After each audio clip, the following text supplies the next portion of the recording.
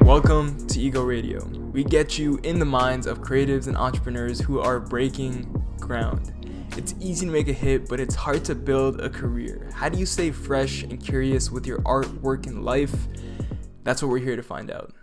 This week, you'll be tuning into a conversation with Eric Durst, a VFX supervisor based out of LA whose work spans all the way from the original Tron in 1982 to Spider-Man 2 and more recently Bong Joon-ho's Snowpiercer. He's been in the industry for 40 years, he's a veteran, and we basically covered his whole life story, how he broke into the industry, what it takes to make a great feature film, and towards the end, what Bong Joon-ho is like as a director. We actually met by complete chance. I just bumped into Eric at a coffee shop on Yonge Street, and he was generous enough to give me the time of day. He's a real sweetheart, and with that, let's get into it. My name is Ethan Cabral. I'm a filmmaker based out of Toronto, and this is Ego Radio. Normally I leave it there, but this is a long one, so buckle up. Feel free to go grab a snack, go do your thing, come back later. But yeah, enjoy. This is a great episode. I learned a lot, and I hope if you're an artist, if you're someone who's trying to do something significant with their life, that you can take away a little 1-2 lessons from this, Right. But yeah, so pretty much for today, like what I wanted to do was kind of just get to know your story and how you started out from you growing up to like now, what your journey, not just like through VFX was, but kind of your interest in art in general. Right. Well, I grew up in Arkansas, in Fayetteville, Arkansas, and my dad was a painter and art professor, and he built or was hired to build an art center at the University of Arkansas, which is really the first art center in America, meaning what I mean by that is a building that housed all the arts. And so in this building, there was music, dance, theater, sculpture, painting, everything was in one place, because the idea is that all the arts are interrelated. So if you're going to be a dancer and you're not around a music school, it doesn't make a lot of sense. I mean, those are all tied together, just as painting is just like with sculpture and theater, and all these things go together. So I grew up in that kind of environment, and it was a very fortunate kind of upbringing, because I was able to sort of be there all throughout my childhood, and would be in plays at the university level when I was 10. And so you got to do some really fantastic things. And I always knew I wanted to be an artist. And let me talk about the Art Center just a minute, because it was built on the Bauhaus, which is a school in Germany, which has sort of had the same philosophy of that, like You're saying the way that all the different disciplines of art were combined together in the same building, it was built on the principles that were there in Bauhaus, with combining all the arts in one building. Exactly. And it's like when you're having a casual conversation in the hallway, or you bump into people and get to be friends, someone else is a sculptor and you are an architect, or you're something like that. And then you just, it's really part of the education. Actually, probably the most important part of the education is those kind of relationships. So that's sort of how I grew up. And then I went to architecture school at the University of Arkansas for a couple of years. Fantastic, amazing architecture department. And then I decided really I didn't want to be an architect necessarily. I like the theory of being an architect, but so much of architecture is just the regulations and building, and the mechanics of it that sort of go outside the creative part. So I wanted to look for other areas. And at that point, I discovered CalArts. And CalArts is here in Valencia, California, in Los Angeles. And it was founded by Walt Disney. And although it was very opposite of Walt Disney when it started, and it was pretty pretty crazy little place. But it was a school. Why do you say that? Why do you say it was the opposite of Walt Disney? Because Well, I don't really have because context for it. What was Walt Disney sure, Walt like in Disney contrast to? was pretty conservative, and let's say in animation. I ended up in animation. I started in photography, but very quickly ended up in animation. And CalArts has the greatest animation department in the world, and that's where the guys who started Pixar went to school there, et cetera. I mean, it's a lot of fantastic work that was done there. And I went there when it wasn't quite as um, world Established. renowned as it is now, established. Yeah. Now, and so I was fortunate to sort of get myself in there, not having ever done animation, but went there. And let's see. So, what was your question again? You were asking about. Just kind of like what was your journey in terms of Yeah. your curiosity and fascination into the world of art? Yeah. Well, anyway, I ended up at CalArts just because it Uh-huh. was very much an offshoot of what I had in Arkansas. Yeah, And it yeah. was a situation where you had many, disciplines next to each other and things like that. Now, I always knew I wanted to be in art, just because that was my upbringing, but it was confusing in a way because I didn't really know which one to go into. And when I went to CalArts, the beauty about that is I got into animation and filmmaking, because that was really a combination of everything. I mean, you can be involved in theater, of course, and cinematography, photography, and you can get involved in architecture, which is really production design and building of sets and things like that. So, and everything combined together, it just seemed like a natural fit. And so I did animated films for quite a while, and was an independent animator. The question you were asking about Walt Disney, the context of Walt Disney. And Disney whose money founded CalArts, Mm. was pretty conservative. And in animation, you can think of, uh, uh, you know, Disney films, which are realistic in a way. I mean, they're very stylistic, but they're very realistic and rooted in reality.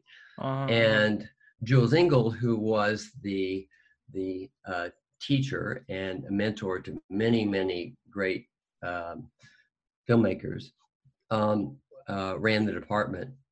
But he was more an abstract filmmaker, and everything was abstract, and it was counter to Disney. And it was very much like if you were doing figurative animation, that was poo-poo, that was not considered really purist enough. And so you had to be an abstract kind of image maker. And in a way, what I learned, because I was sort of a hybrid of that, is that everything is abstract in a way. I mean, everything is just marks on a page. So Yeah. it's like those marks happen to form an image in your mind that reminds you of a face, or those images, marks on a page, happen to remind you just of an energy of some kind. So it's like it's all related, but it was a pretty crazy kind of environment, very hippie, totally out there kind of place. But you got to Sounds like a learn. dream. Sounds straight It up was sounds like a fantastic. dream. Like that's It was fantastic, and so a lot of the people that went there became very well known. I mean, very so that was very kind of famous. your creative cradle, where you Yeah, got I'm. inoculated with your initial ideas of abstract kind of design and pushing the boundaries beyond what had classically been done in animation. Yeah, and that was a big part of it. It got me to think in ways that I never thought about before. And so I went there for a couple of years and graduated with a degree in film. But uh, Sorry, just a really quick didn't have. quick quick question, a little bit off topic, but Sure. um how old were you in like the 60s and like late, like going into the 70s? Well, when I went, I was like, 20s when I was in at CalArts. So young Oh, that's 20s. crazy. So Yeah. you lived through because now like recently I've been reading about kind of like Timothy Leary and a lot of the big figures in the Oh yeah. 60s. What was it Yeah. like being in California at that time? Like I'm so curious to know. And Oh for the yeah. I can. listeners, if they don't know who Timothy Leary is, he was kind of like one of the big proponents of psychedelics. Now it's really mainstream. It's like, oh, Right. microdose to be more creative and get more coding done if you're in Right. Silicon Valley. But at the time it was very controversial and it was part of the whole movement uh, in terms of, and there was the Vietnam War going on. There's a lot, the cultural Oh, there's a lot context was going. very different for psychedelics. What was it like? What was it Right. like being in the art scene in California at that time? Well, it was interesting. I was just like the Summer of Love, which was '69. I was like a Yeah, couple yeah. of years after that. So, but I got involved in a lot of things. I mean, I would go into isolation tanks and Uh, like John Lilly, who was a proponent of that and hmm. studied dolphins and interesting guy, had isolation tanks. So do that. I took EST with Werner Erhard. If you know about that, that's sort of one of the No, first I don't. popular movements that was about self-realization Uh-huh. and popularized the whole thing. Yeah. And it became worldwide major movement. And I got involved sort of in the first couple of months of that, worked at their office for a while in San Francisco, worked at Esalen, Esalen Institute, which is in Big Sur, which is still existence. And what And it's, exactly do they do? They're kind of like an institute that helps people like self-realize. yeah, exactly. I mean, it would be, Esalen is on the cliffs of Big Sur, beautiful environment. Wow. And it Yeah. was sort of a mecca for people to go and find themselves, and you would pay a lot of money and you go there for a week and they would do all kinds of So some of the self-realization first like things. retreats. Yeah. Oh, yeah. That's pretty much founded that whole idea of going into Damn. self-realization um, situations. And yeah, I mean, we could have a whole podcast Yeah, on this could be this. a whole different I conversation, was but we can completely come in. back to it Well, I was real quick. completely into that, and talking about CalArts and how out there it was. I mean, I had a class in astral ray projection and space aliens, and that was an actual class. That sounds And amazing. yeah, and this guy who was um, doing the class was a professor. He showed himself as a professor. In the end, they found out he really wasn't a professor. It was bullshit. But he was an interesting guy, and he would have all these very, long, a very articulate guy, all about how the aliens were coming, and they are here. And I remember once going with him and a group of us in the class to a rooftop in Santa Monica where we would look and an airplane would go by and he would say it's an alien and we'd all look and ooh, and things like that. It Oh was my god. pretty nutty. And so, that kind of thing was going on. And but at the same time, there was a lot of real world learning. So it was sort of a good blend because you had this very openness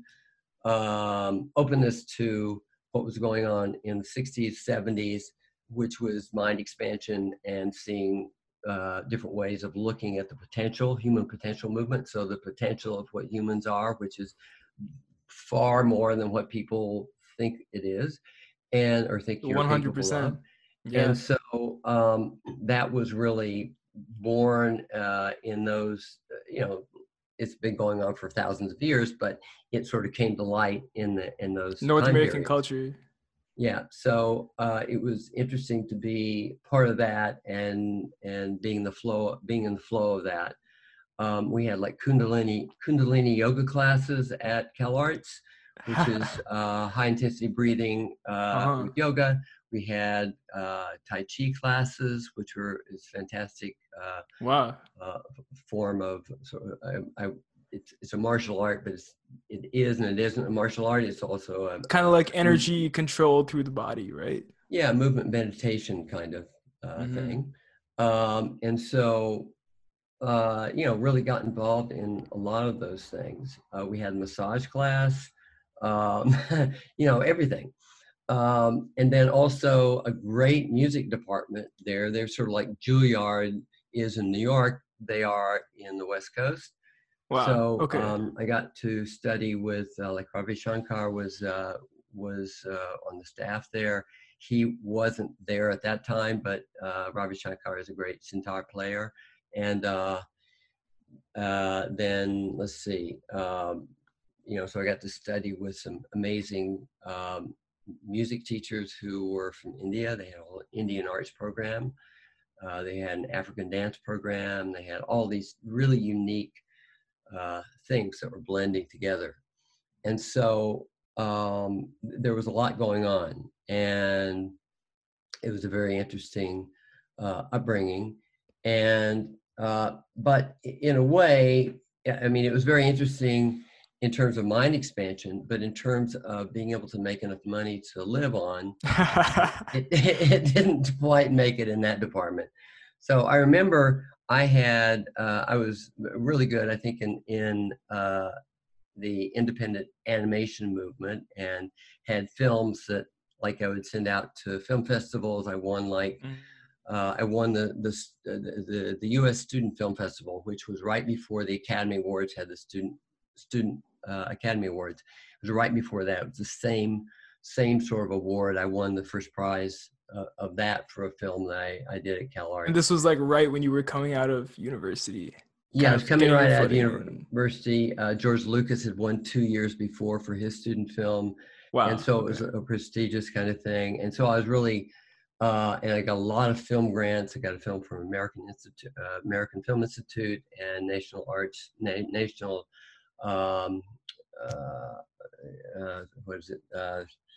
Arts and Humanities, or it's like the Department of Arts and Humanities, I guess. Like Anyway, I got different institutional grants that allowed independent filmmakers to continue making great independent work and kind of move their career forward, basically. right, exactly. Okay. And but I remember when I was at And American CalArts. Film Institute, they're absolutely amazing. I was looking at like, Yeah. and we were chatting about this at the coffee shop, but Mhm. I think it's like nowadays, especially with the wealth of information that's available online, and just through conversations like this, I think you can learn a great deal about filmmaking just through going out into the world and doing it. But if there were any film school that I were to go to, it would be AFI. AFI just looks absolutely wonderful in terms of the way that they teach Right. and just the wealth of amazing directors that they've produced. Really, really cool institution. And one of the things is like one of the things about CalArts, which I learned. I mean, I learned animation, learned basic techniques and things like that, but really what I got out of it the most was just the relationships that I got and the people I got to know. And later on, that's why I've been able to do whatever I've been able to do here in Oh, California in okay, film okay. based Yeah, on those relationships. got And you. it's usually one person you meet that you get some opportunity, and then that leads to the next thing, and so forth. So this cascade of relationships that happen. So that was a fortunate set of circumstances. Yeah, But 100%. when I was leaving CalArts, I remember getting a call from Hanna-Barbera. Hanna-Barbera did like Yogi Bear and all these animated films, the Jetsons and things like that. And No way. and Okay. and they had a animation studio here in North Hollywood. Yeah. And so I remember going for an interview and showing them my abstract films that had won all these prizes, and I thought it was really hot Yeah, yeah. stuff. And they Yeah. were less than impressed because it They were wasn't like, this Yogi is Bear. nice, but what the hell can we do with this? Like Yeah, it wasn't Yogi Bear. And Yeah, so, yeah. or the Jetsons or the Flintstones or any of those kind of things. So it didn't really It's go anywhere. it's really interesting like you describing this kind of start in making these like really abstract out there films. I can't help but feel a sense of just kind of like parallels between like where I'm at right now too, because a lot of what I'm doing right now is very like abstract fashion films, and it's just kind of Mhm. pushing the boundaries of ideas around a lot of stuff influenced from psychedelics and just altering ways in which we can view reality, just very very Right. out there stuff that I think is Hmm. just like beautiful. uh, and as I progress and I'm looking to do more things, I'm starting to encounter. I'm like, yeah, okay. So when I go to make, let's say, a TV show or a movie, it's you're automatically in a very different world. And while those ideas are valuable uh, and just absolutely fascinating, it's how do you then take something very abstract and turn it into something very clear that can be communicated to a wider audience? Right. Is that kind of Right. what you were realizing Yeah, at that no, point where very much. I mean, I always wanted to be commercially successful as 100%? well as artistically pure and things like that. What more And can we hope for? yeah, Stay yeah, true that's to the your best of vision all. and And make it people pay financially for it. sustainable. Yeah. Yeah, people, And yeah, so, yeah. um, so I thought about that a lot. At that point, I had moved to New York. I lived in Boston for a little while, and then I moved back to Fayetteville, Arkansas, Mm-hmm. where I was uh, living with at my mom's house because I had this AFI grant, American Film Institute grant, but I didn't have enough money to really. I just wanted to dedicate myself to that, so I sort of hold myself, hold myself up in my bedroom there, and just sort of worked on my film. Yeah. And um, it's interesting about, I mean, I'm giving you the full story here. It's like Fayetteville, it was an interesting town. It was a place that when I was young, I wanted to go to California. I had spent some time in California a summer in the 60s where my dad taught at UCLA. And I remember being in Santa Monica and saying, this is where I want to live. It's just so awesome and I want to be here. So that's sort of set the tone for going to California. I've had similar Um, experiences coming from Toronto, going out to California to visit family when I was young, just being like, this is where I need to be. Just yeah, the culture, the weather, the atmosphere is yeah, fantastic. it's awesome. And Santa Monica especially, I mean, it's a great little venue.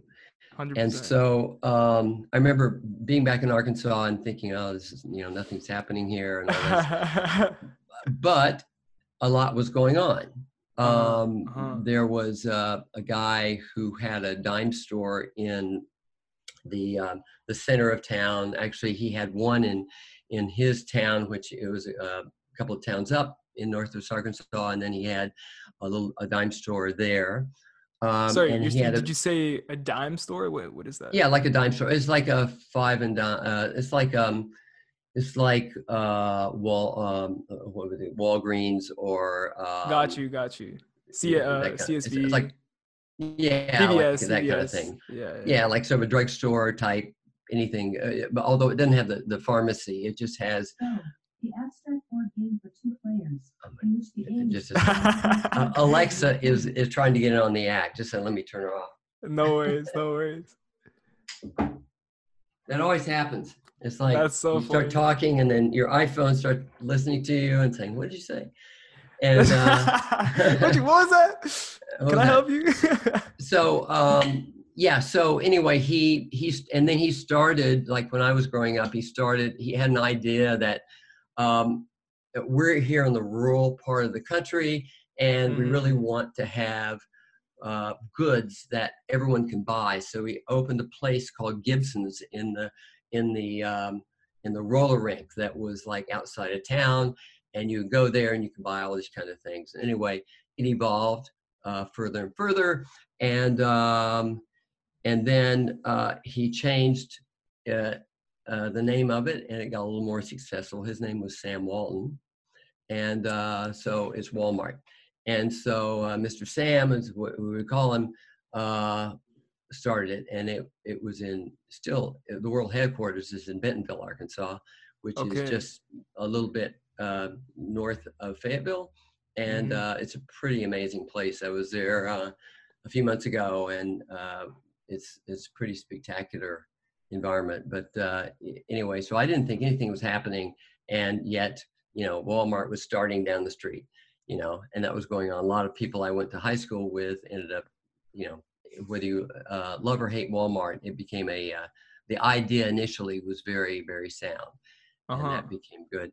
And then one day I was down drawing animation, and my mom said, "Hey, Rick," and they call me Rick rather than Eric when I grew up in Arkansas, because that was just because there was another Eric Kramer, who I went to school with, and we had to distinguish between the two, and so I became Rick, which actually ended up with sort of a cooler name than Eric when I grew up, and then it became Eric later.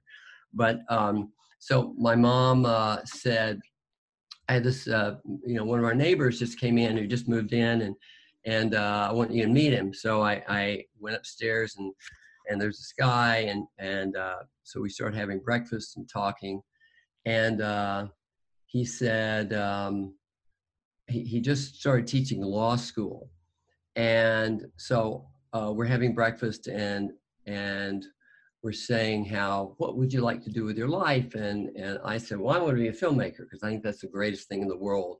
And so I remember showing him my animated film, sitting on the floor and sort of flipping through and saying how cool it was. And so that's what And at that time, you like literally physically flipping pages. Flipped it. Yeah, flipped it. And he thought that was pretty cool. And then, so I said, what are you going to do? And he said, well, I'm teaching law, but I really want to get into public service. I really want to be a public servant. And I think, that if you're going to do anything, you got to do it the best you can ever be. You do it the best. Go to the highest standard possible. Go to the highest standard. So I'm going to be in public service. So you know what? I think I want to be president of the United States. I said, really? And he said, yeah, I think I want to be president of the United States. And I didn't quite get it. I didn't think that was right. But my neighbor was Bill Clinton, who became the president of the United States.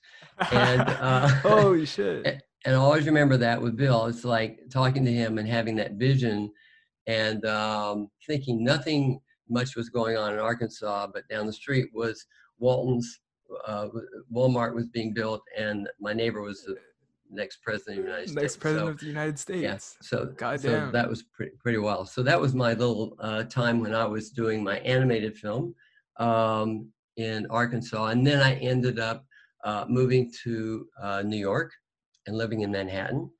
And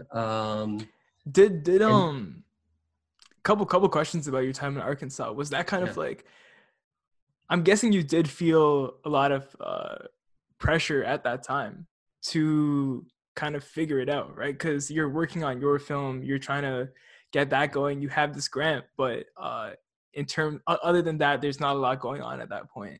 Like, what was kind of like your mindset at the time while you were trying to figure out what your next steps kind of were, or were you just kind of taking it as it went, like just kind of like living it day by day and doing what you were doing?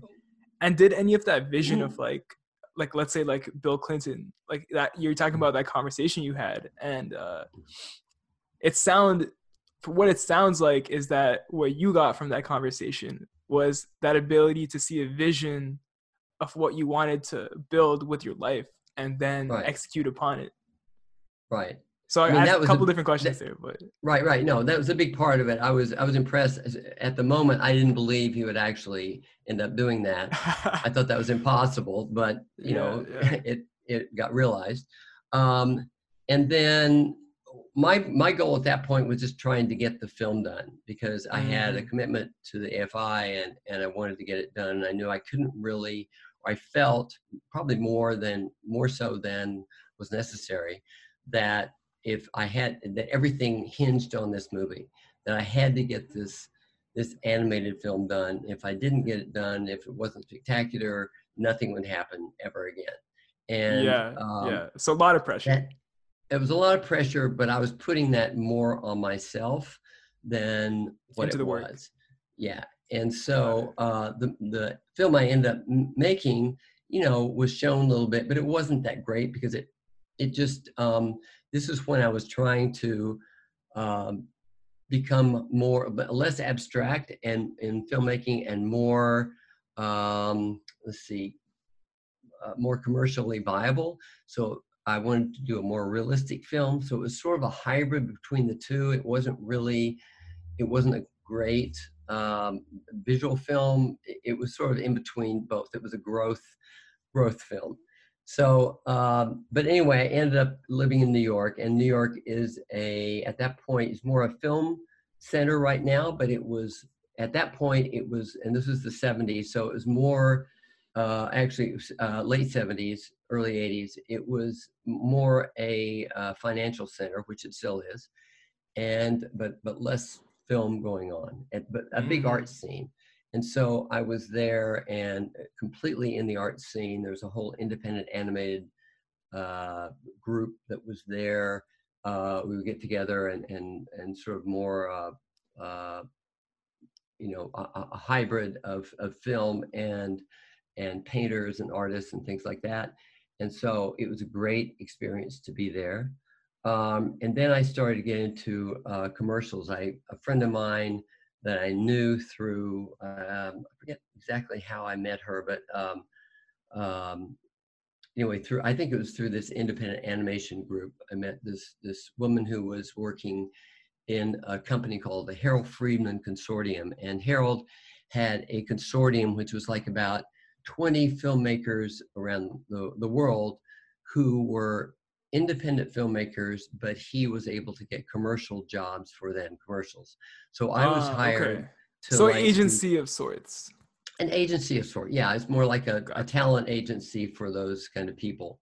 But he, instead of getting 10%, he would get 50% of Oh, the holy budget. shit. Okay. He would never communicate that to you, but I discovered that. And so that was a little alarming. But anyway, so I would do cold calling. So my job was to call ad agencies. There's a thing called the Red Book, which became pivotal later on in my journey. The Red Book is sort of, and I guess it's still around. The Red Book is a dictionary or it's a like sort of an encyclopedia or a phone book, I guess, of all the ad agencies, who works at the ad agencies, what their accounts are, what the structure is in the agency, and what their billings are, and so forth. So my job was to cold call these agencies and try to find somebody and send them reels and get business. So it was a really interesting thing to do. It was drudgery when I was doing it because I wasn't really feeling like that's what I was meant to do. But I got to learn about ad agencies and advertising in New York. I got to meet a lot of people in advertising. And then later on, I was added to the roster of artists and filmmakers. So I decided that my cold calling was over. I really wanted to do film. And so I ended up doing quite a bit of work, animated work in New York, which was character driven, but more cartoony kind of driven stuff, and doing a lot of commercials, which I loved doing. And it was great. And then I was living in a building at 90th and First, between 90th and 91st Street on First Avenue, sort of a walk-up railroad apartment, which is an apartment that's just all one long line here, a kitchen at the end, and sort of a bathroom and living room and everything sort of in one line at once. And so it's a railroad. And also my wife and I were having a child at that point, and then we had another apartment on East 87th Street. but I was keeping the railroad apartment as a studio, which is totally illegal in New York. You can't, or at that point, you had to have a business license and a business, so it'd be a business Okay. space or a living space. It wasn't combined, and that was sort of before everyone worked at home. So it was Yeah, now yeah. I don't think the laws really apply anymore.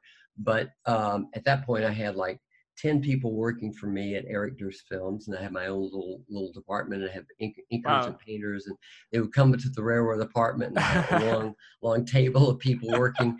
And this guy John, who owned the building, had a deli down below, and every morning he'd see these people come in and never leave.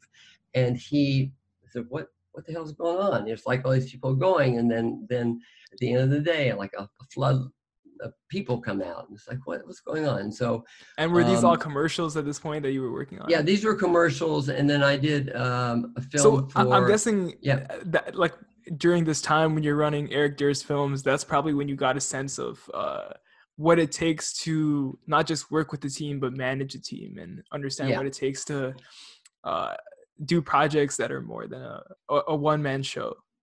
yeah, exactly. And if you're a one-man band for a while, you end up doing everything together, and or all the different jobs, and sometimes it's hard to give up the touching everything, and so Yeah, it's yeah. difficult to become a manager where the ultimate goal is really to replace yourself, to have everyone do all those jobs and you manage.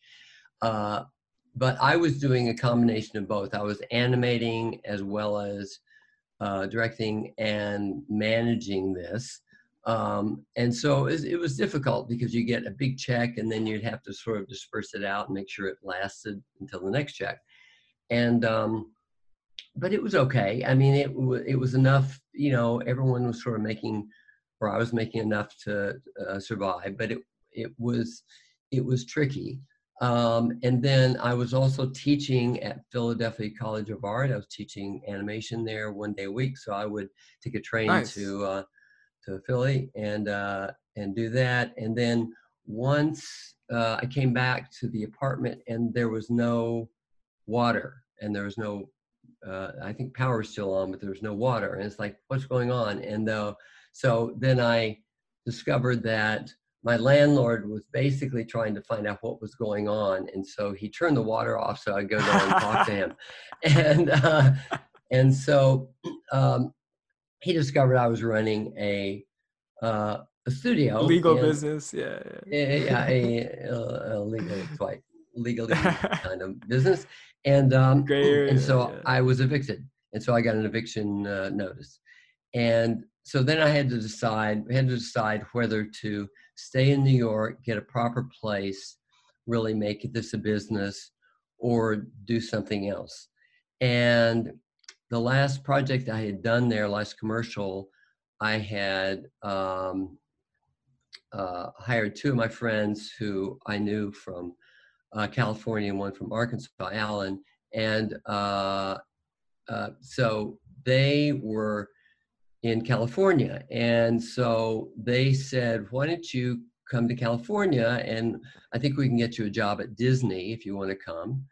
And why don't you just come out? So I had a 1-year-old at that time, and it was time to it just felt like the time to sort of change gears. And because there was just more film work in California, because it's like, if you're into cars, you go to Detroit, that's just what happens. Or you want to do certain kind of software design and you go to Silicon Valley, it's That's like just what it that is, kind yeah, of thing. yeah. It's the environment that Sorry, is you going broke on. up. You broke up for a sec there. What was that?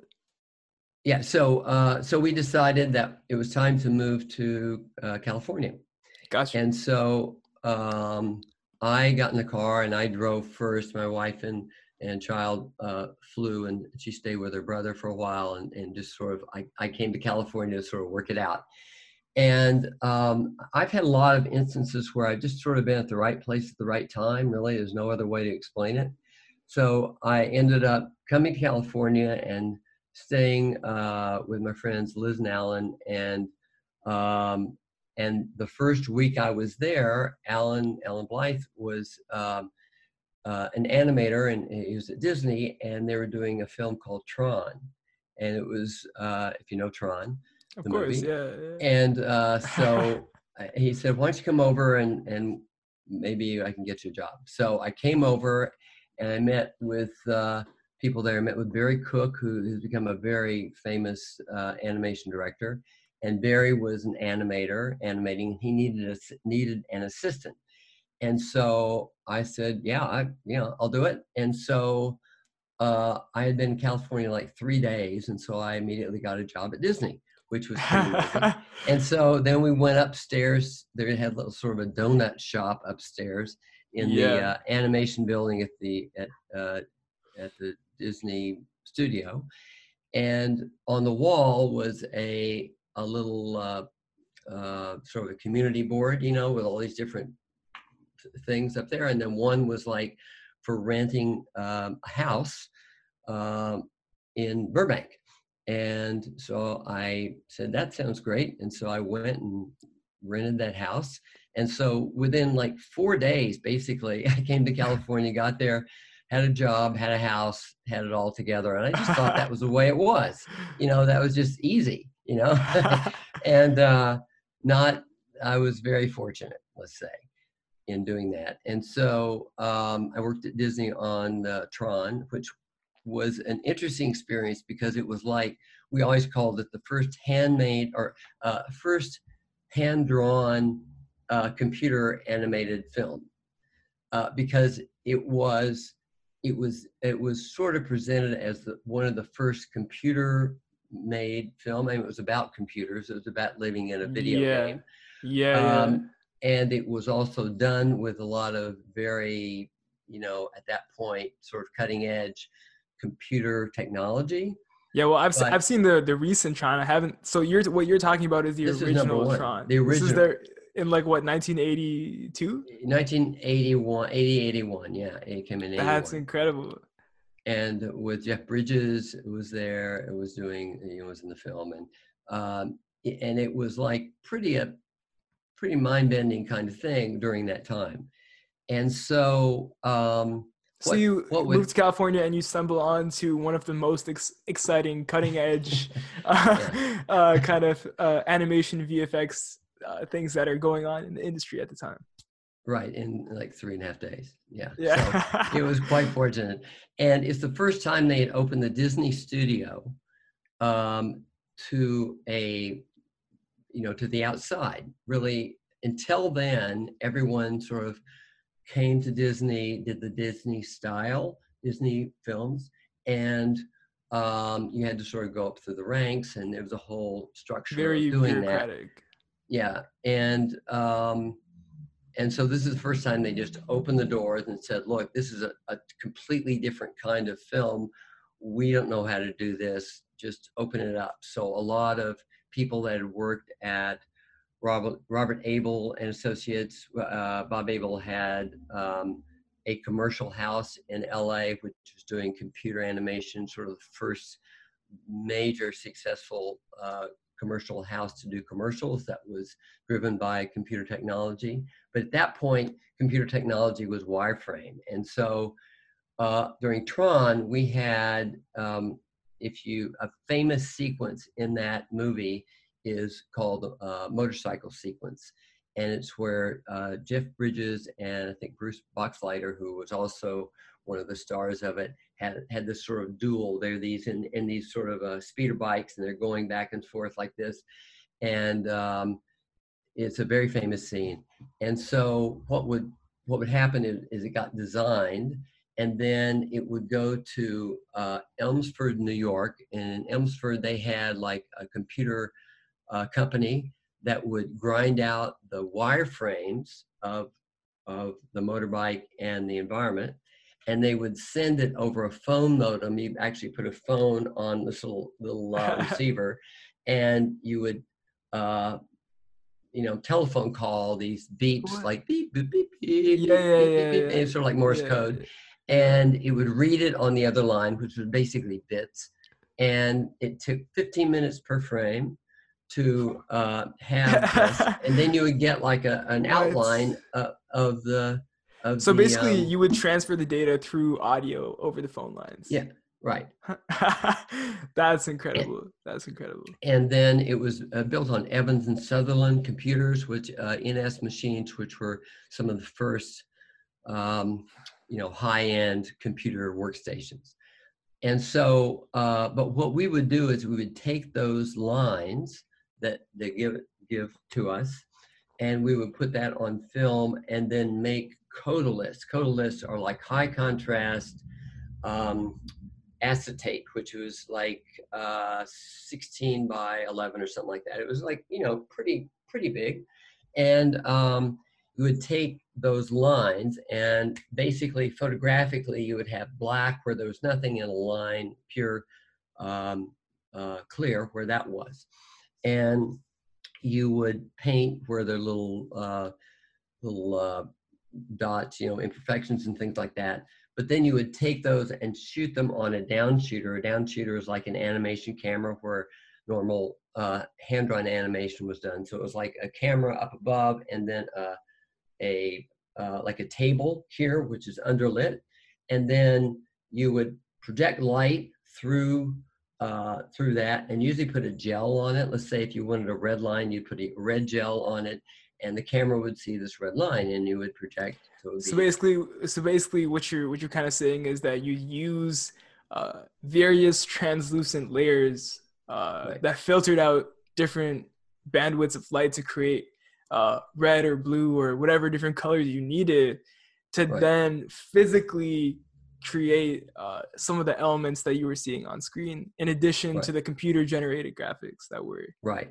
happening remotely in New York while you were putting the movie together in California. Right.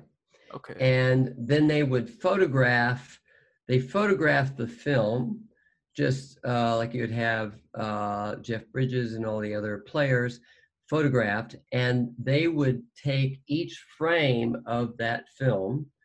And if you ever look at it, they have these outfits that have these sort of lines on them. If you look at Tron, they all have these sort of lines on them. Yeah. And they were like, there was a certain light that you could project on them, and these lines would glow on their outfits. So it was sort of an interesting, weird look. And we would make these large black and white photographs. And so you would do a multi-pass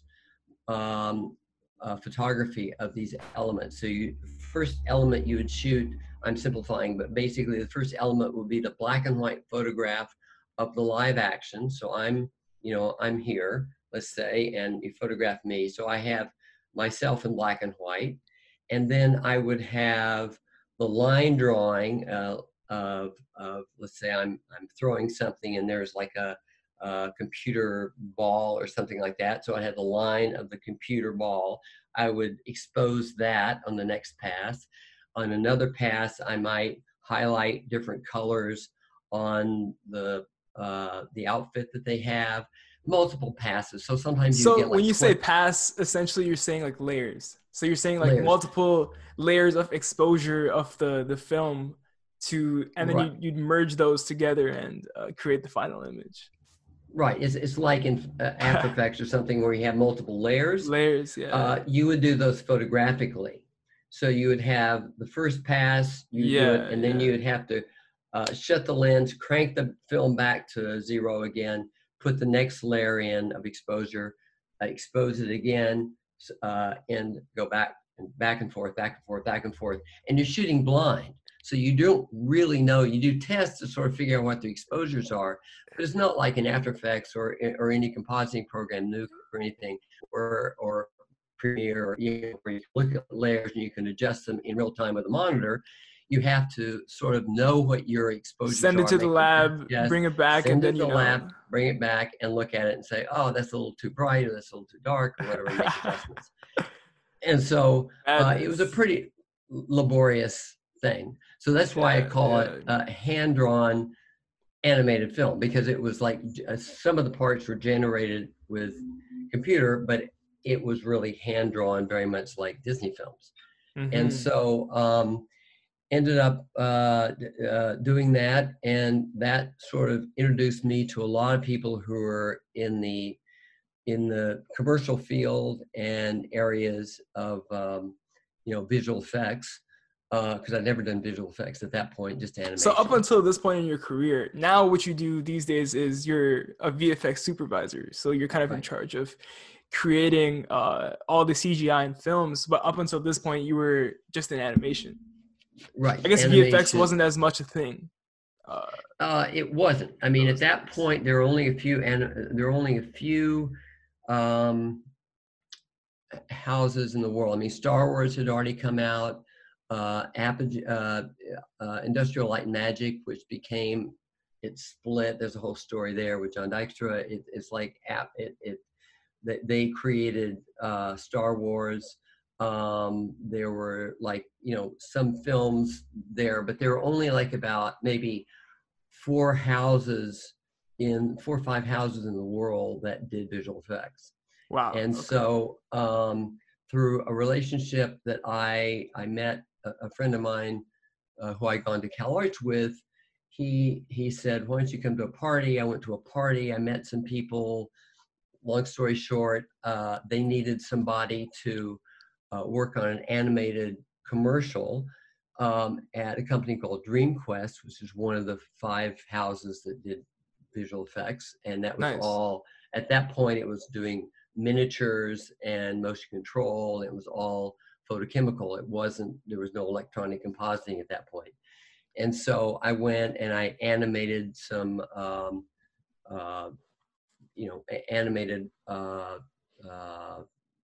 commercials and things like that. Worked with a woman named Linda Wyman. And Linda was interesting also. She,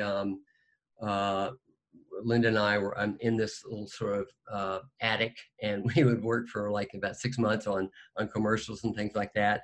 Linda went on to become a teacher and opened a company called lynda.com. I don't know if you are familiar with lynda.com. No way, so, that's crazy. Yeah. So that's Linda. And and that's a whole other story. That's wild. That's wild. She had her first company in Ojai, which is where I lived, and she and her husband Bruce lived there, and they started really very, very small and just started putting up tutorials, teaching people different things. All that, yeah, very cool. And what year was this in?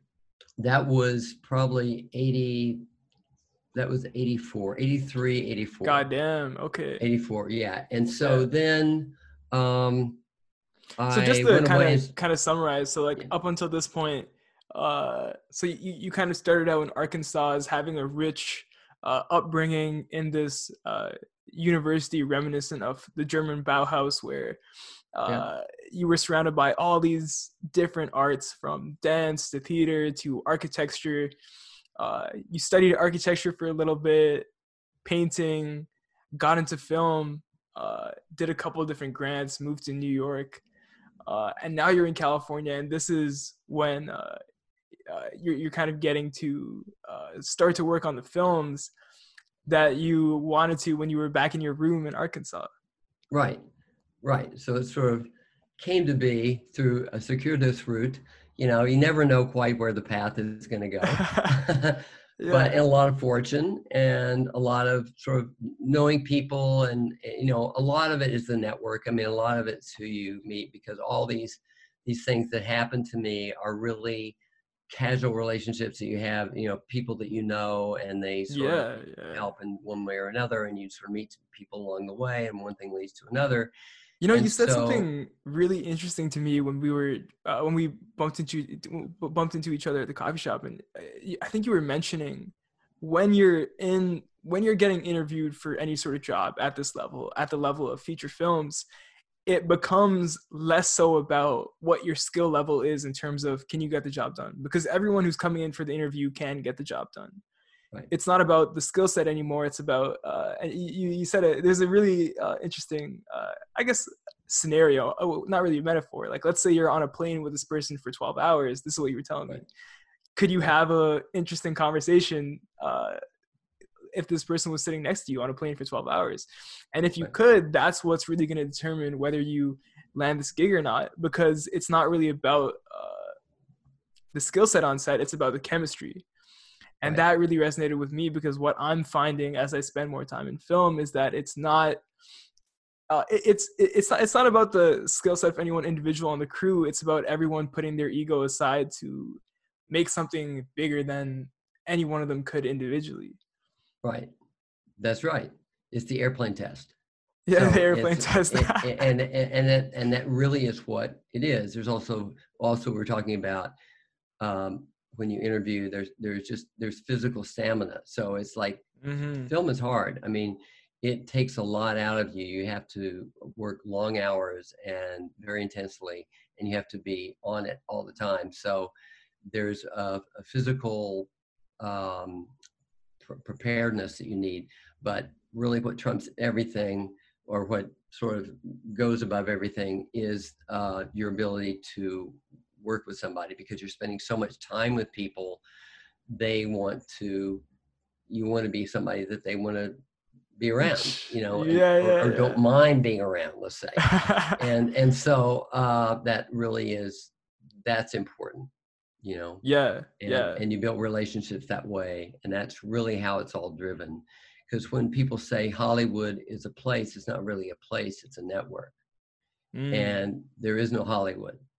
There is the connection of people in film, and that's what that is. And so I go down to Hollywood and Vine or Hollywood Boulevard, and I see these people looking around, looking at the stars on the sidewalk and going to the museums and stuff like that, and thinking that's Hollywood, or going to the Universal tour, which actually is a pretty good tour. But you go to that and think, oh, this is Hollywood, and it's not. I mean, that's not what it is. It is it's a physical representation of something that's that exists around the world in terms of a network and record, kind of like recognition, right? Right. Like, yeah. Kind of like real recognizes real in terms of like, who can get the job done, and who you can rely on to get that done. Right. Whether they're in Australia or Montreal or wherever. And it's layers and layers of relationships, and the relationships you think are just, well, this is just my buddy that I'm doing this with or whatever. I mean, that they're more valuable than you can ever imagine, because one thing always leads to another, to another, to another, to another, and you can look back 15 years and say, oh well, I had no idea at the time that this one thing would lead to the other. And so it's important to to create that network of people that and it takes a long time. You can't just sit here and just have it happen. It's just you take jobs that you can get, because that gets you in the gate, and you meet people while you're there. So it's so I say, you got to get in the river, and you got to find the river. And the river doesn't necessarily have to be in California. It can be in a lot of places, because films are made everywhere. But you want to do whatever you can to, get in the gates, and because there's a real big difference between being on a project, on a film, versus just hearing about it. It's like when you're on a production and working in any capacity, that can be from somebody just bringing the coffee in to somebody, who's directing. Any part of that, you are part of this network, and you get to know everybody. And it's always interesting, and you always learn things. So you can learn so much in school, but you really, to me, school is certainly, you learn skill sets, but you really learn your skill sets when you're out working. You need to know enough to get in the game, but the most important thing is the people that you meet along the way. Yeah, I think I guess it comes down to your state of being and the energy that you're bringing to the workplace, and just not even I it's funny to say workplace when I think about a set, because I don't see it as like a quote unquote workplace. I see it as like a a group of people coming together to work on a wonderful project, whatever that is. Right. And it's interesting that you mention kind of your history when you were in college at Caltech, kind of CalArts, like yeah. CalArts. Oh, sorry, one sec. Yeah. My microphone. Okay. I can hear you. Okay, cool. Yeah. When you were at CalArts and you were learning about kind of self-realization and these other companies outside of the film industry that you worked on, that must have had such a profound effect on your ability to bring the right energy like day after day on those strenuous film sets and put your best foot forward. Well, you think about it. I mean, sometimes it gets really hard. I mean, honestly, I mean, it's pretty tough sometimes. And sometimes it's like you wonder why you're there. I mean, you're in the middle of some freezing field out in the middle of nowhere. And it's like, why on earth are we here? And it's cold and it's raining and it's just like dire circumstances. And, but you get through it. And, it's like a battle sometimes. Sometimes it's very simple and it's straightforward and easy. Sometimes it's the most difficult thing you'll ever do. Mm-hmm. So you need to have sort of the ability to go to both ends of the spectrum.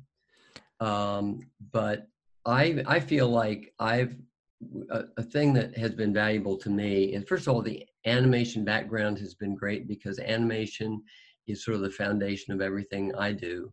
It's about movement and gravity and being able to, like, if you can make something with a pencil and paper, if you can make that come to life, then you understand a lot about the dynamics of what happens in film.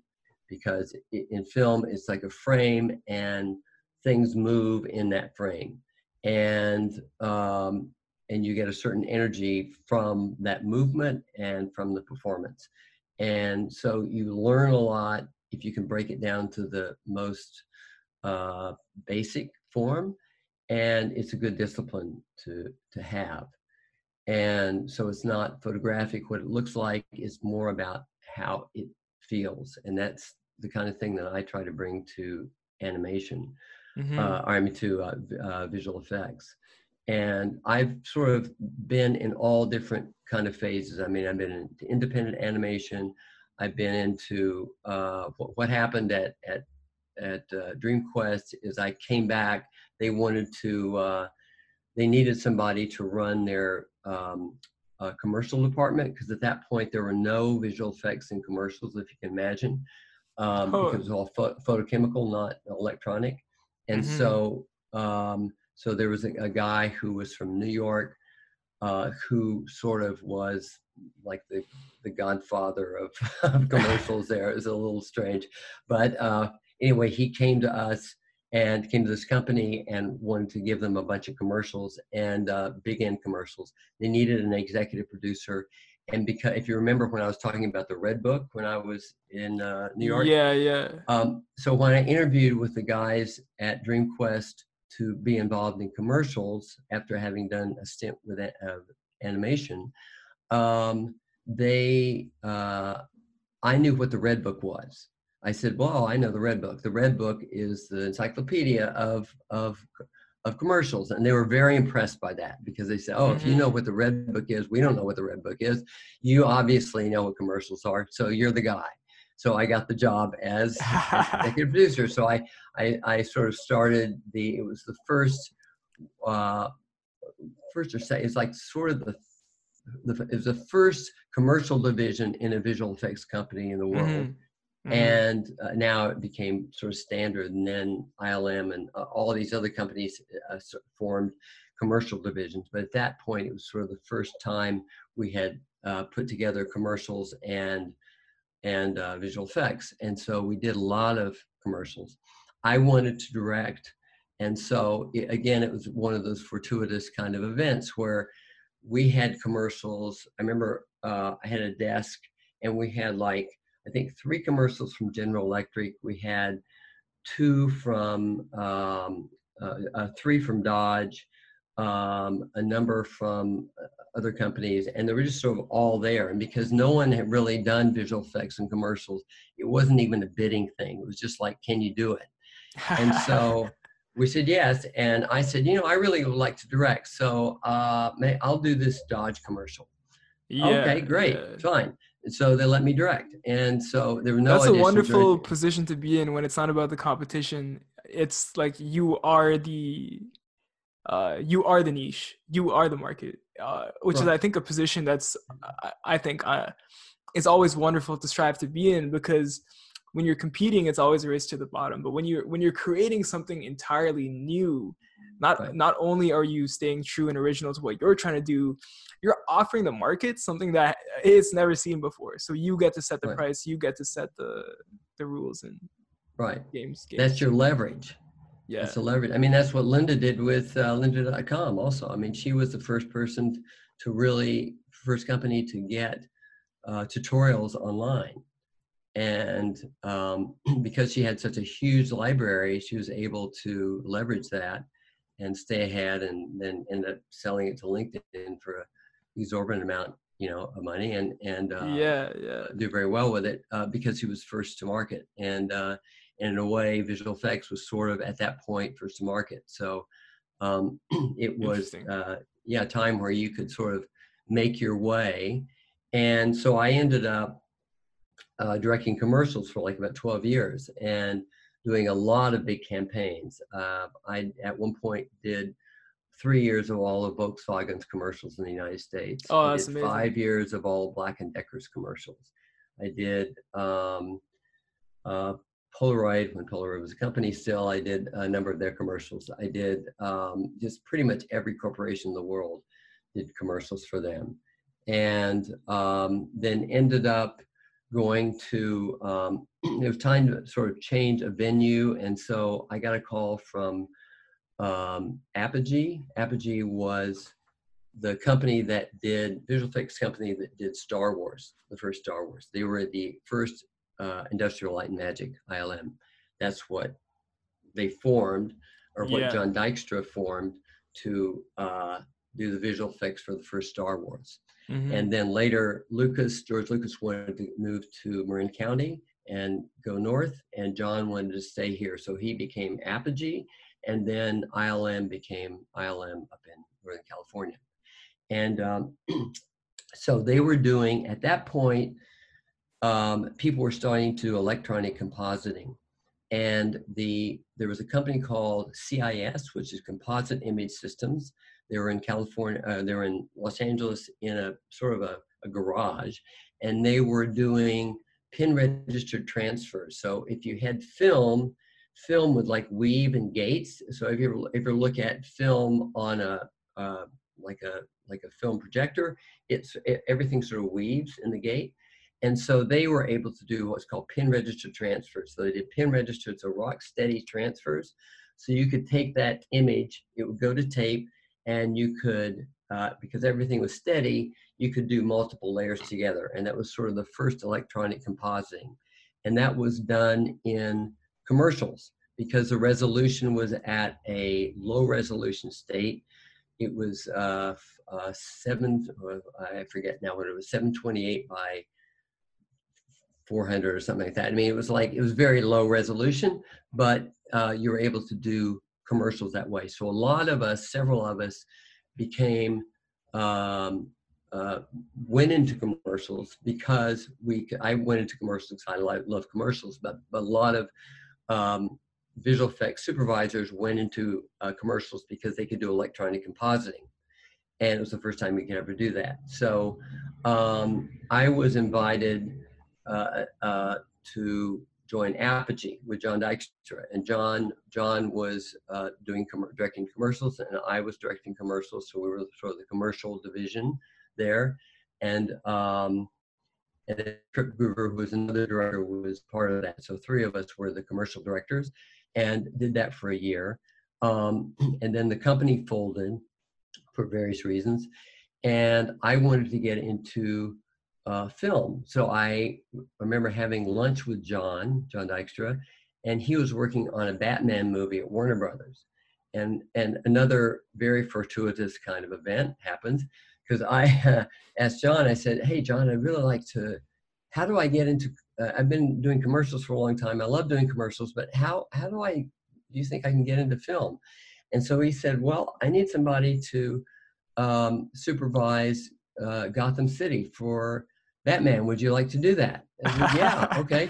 So 2 days later, I was on a set with 200 people, and we were building Gotham City for the two Batmans Fantastic. that Yeah. aren't the best. It was like Batman Forever.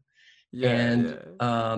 but they were using Maxitures, which were like 30 to 40 foot miniature buildings and giant. I have some great pictures of that. I mean, great motion control cameras that would go through these big sets. And so I ended up doing, but that's how I got into film, and it was sort of a very fortunate thing. And then went from there and did another Batman movie with John, and then did Spider-Man with John. Also did some work with him on that.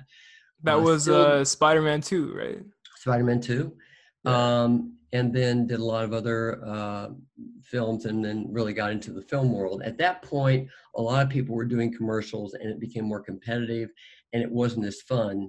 It wasn't like, oh, I'll do that one anymore. It was like you had to really go. It was a bidding war at that point. It's a bidding war at that point, and then that's a race to the bottom, and that becomes not so great. So I really wanted to go full time into features, and that's where I got into features. And then one thing sort of led to another, and then I've been doing features from that point on.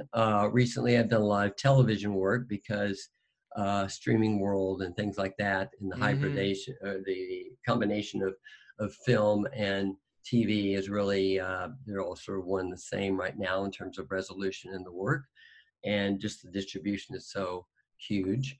And that's really where everything's going. And this odd period of time for all of us where people are quarantined and things like that, I think the streaming services are going to have great business. A lot of people are going to be 100%, sort of 100%. stuck in their homes. And in general, it's the way of the future, right? Like people aren't going out as much. It's straight to your own home, on your laptop, on your phone, on your TV, whatever you want to do. Right.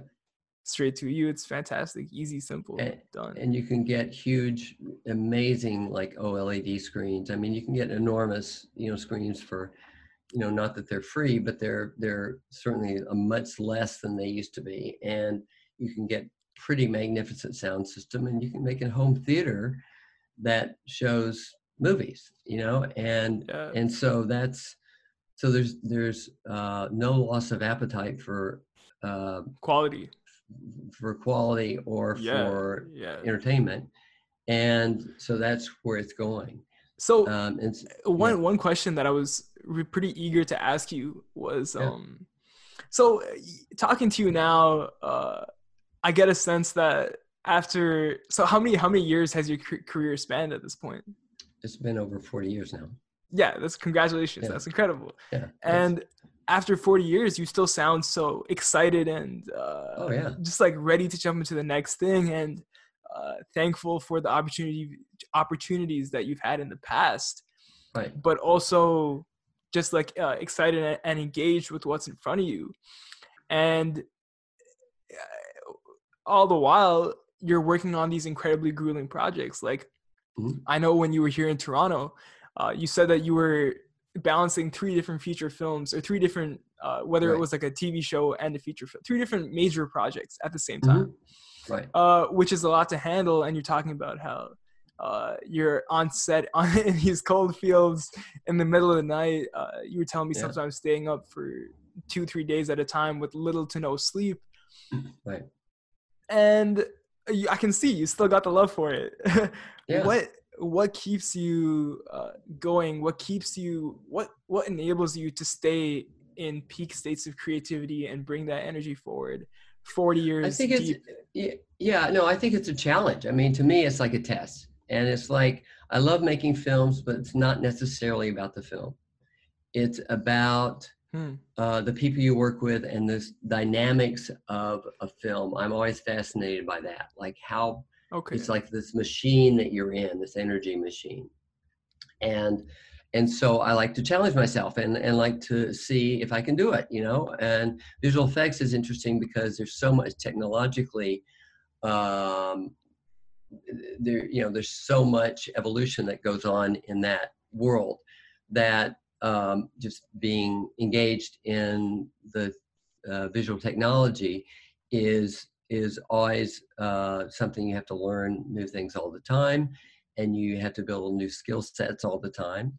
And so just that part alone is always interesting. There's always something, if you're curious, there's always something new that you can learn about and get involved with. So that's exciting.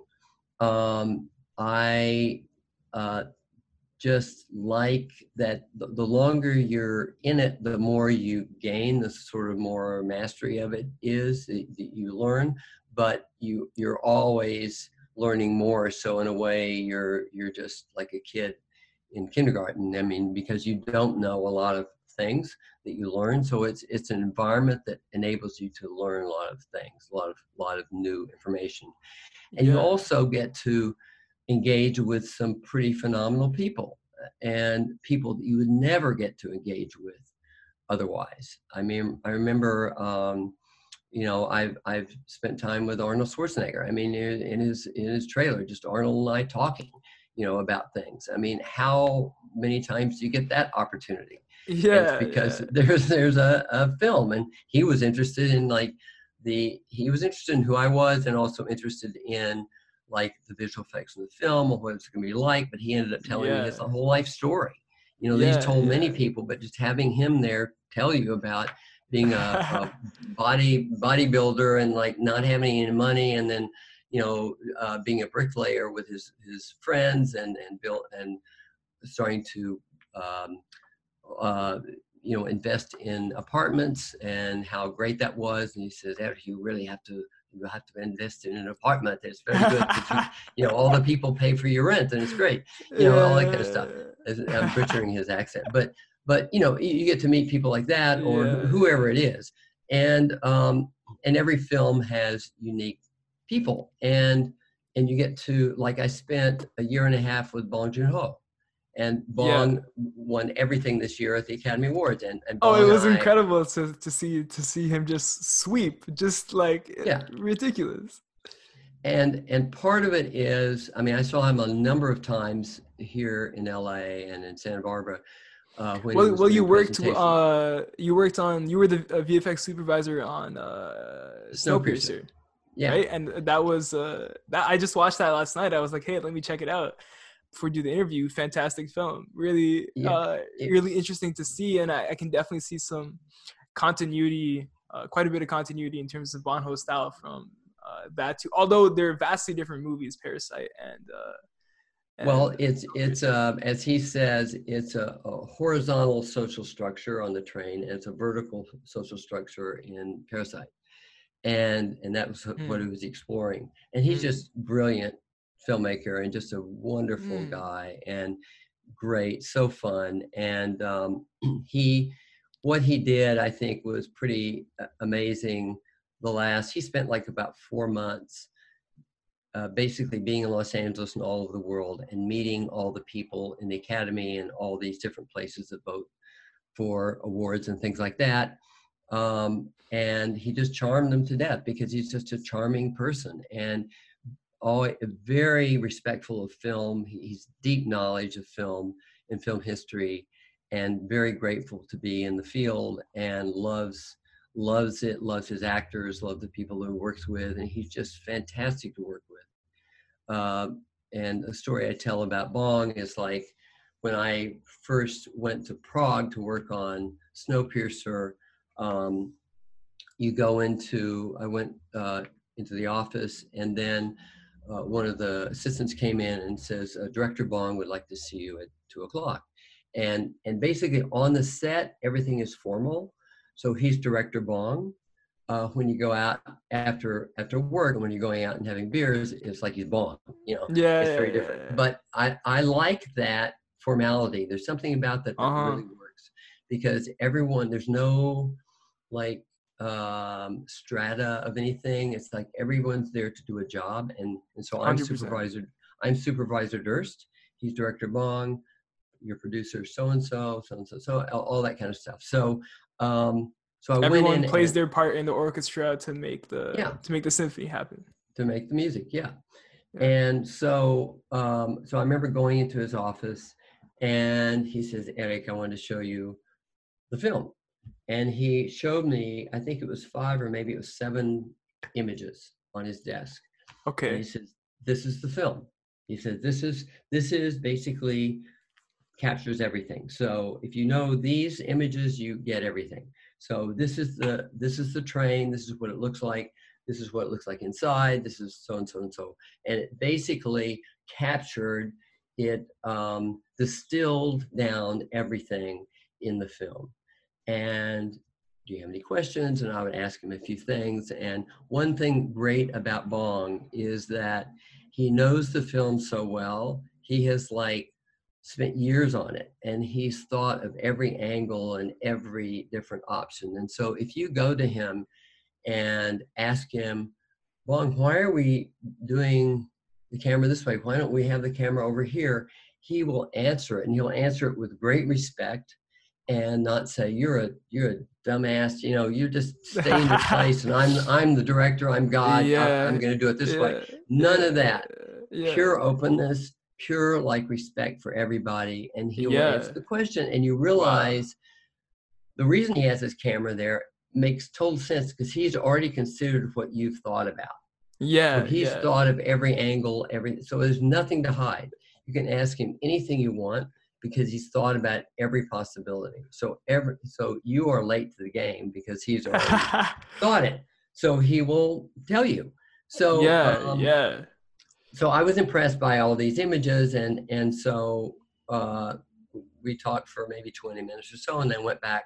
And then I remember we had a server at that point, and you could connect to the art department and all the artwork and everything. So I remember going into the artwork folder of what was the artwork for the film, and looking through all the images. And I realized there were hundreds and hundreds and hundreds and hundreds of images. And all the images those 7 images that he showed me, had been distilled down by all those different images. So it was like having a vineyard, you know, and you have all these different grapes and everything. And anyway, they coalesced all these grapes into like, you know, the finest wine possible. I mean, he'd been able to do that, and it takes time. But he's that kind of guy, kind of director. So when he shoots no coverage. He just shoots what he knows there needs to be, because he's already put it together in his mind. And I've worked with other directors who wanted to do that, who said, "I don't need any coverage," but in the editing room, you find out. So when you say coverage, you're referring to kind of like additional angles to stitch the scene together. Right. Kind of just in case shots. Just in case shots, right? So you have like a wide shot, you have a 2-shot, you have maybe a close up, and you have here, and then maybe have a third camera that's just catching stuff, you know. So you're saying in Bon Ho, there was none of that. He said, "This is the angle I want. This is the angle we're getting." There was the one shot. That was it. Shot very little film. Shot maybe 3,000. We shot in film, so we shot about 3,000 feet a day, which is nothing. 2,500 feet a day. And so when you edited it, it was there. And then Jim Moe, who was actually was nominated for Academy Award for being the best editor on Parasite, was also on Snowpiercer. And so Jim Moe was like the on-set editor. So as he was shooting, Bong would put these things together, making sure he had everything that he wanted. So we actually, end of the day, the film was edited. The film was, by the time production was done, post-production, in terms of editing, was also already done. Pretty much. Yeah, more or less. There's first some draft. tweaks and timing, more or less first draft, yeah. And that's so interesting. And then we ended up working. I'm listening. I'm just gonna replace the battery here so you can see. No worries. So Bong was in after production of that film. Bong was in Seoul, Korea, and I was here in LA, and we would do Skype calls at that point, and we would connect. And one thing interesting about Bong was that movie, which really part of the Korean deal, is that they're a relatively small country. I mean, there are 30 to 40 million people, I guess, in Korea. and they have a deep culture, very loyal film goers. And so they wanted to get outside their zone. They knew they could only, if they only catered to the Korean audience, then they would only have 30 or 40 million people at most. And so they wanted to do cultural things outside of that. And so what they did is they wanted to have films that went outside the barrier. So this was one of those, which was all in English. It was a Hollywood film without Hollywood. So it was okay, got Korean you. and worldwide investors. Yeah. And then, but once Chris Evans got involved, and Tilda Swinton and John Hurt and all these great actors got involved, then it started to steamroll, and people just wanted to work with Bong because they'd heard about him. And at that point, it was a little under the radar, but that was sort of an introduction into a wider market. And a number of Korean directors have tried to do that, and Bong is sort of the one who's really broken through in a huge way. And because he's just a masterful filmmaker, he really thinks about it, and he's just a wonderful person. I mean, he's just really excited and just a great, fun person to be around. So everyone resonates with that. And so that's why he's been so successful. So I've really enjoyed working with him. Yeah, no, it sounds like, and to me, whenever I hear, I've seen a few different filmmakers who operate like that in terms of just people that I follow, where they see the film, and even people that I work with now, I think when you can see the final product finished in your head before it's ever done, that's when you're building to something that has where there's a clear vision and real thought behind what you're doing. And that to me is always the mark of a master, or someone who's building to become a master. And you need that because you're driving, it's like a stampede, you've got like hundreds of people behind you, and you say, we're going to go that way. And then the whole train goes that way, and then everyone goes that way. And if you say, oh no, I think we're going to go that way. It's like, oh, we have to go that way. Now we're going this way. It's like, you have to have a very strong direction. Because 100%. You have so many people behind you. Yeah. That works. And I know another supervisor was talking about when you're on set. I believe this is really, I've thought about this a lot, where sometimes you have to make a decision like right on the spot. Like, we want a blue screen here, do we want a green screen, or we want it to be up here, we want it to be there, what's the lighting, whatever it is. I mean, there's some decision you have to make on the spot because it costs so much money every minute that you're on there. So you make a decision, and then as it progresses, you realize sometimes, oh, maybe we should have done it the other way. Oftentimes, it's best just to stick with it, and then clean it up later, or just sort of, figure it out, because the cost of changing and the whole crew changing is more expensive, just in money costs, but also in cost of them believing you. So if you're the person that changes their mind all the time, they'll stop believing you. Yeah. So it's sort of like on the set, I try to make my demands not concise, too many, and precise, and also when absolutely needed. So if I'm saying, guys, we have to stop for an hour and build a blue screen here, or we have to take this blue screen down and do something. And when I say it, they know it's important and they don't question it. And you have to build that respect on the stage. If you don't have it, you get into a lot of problems.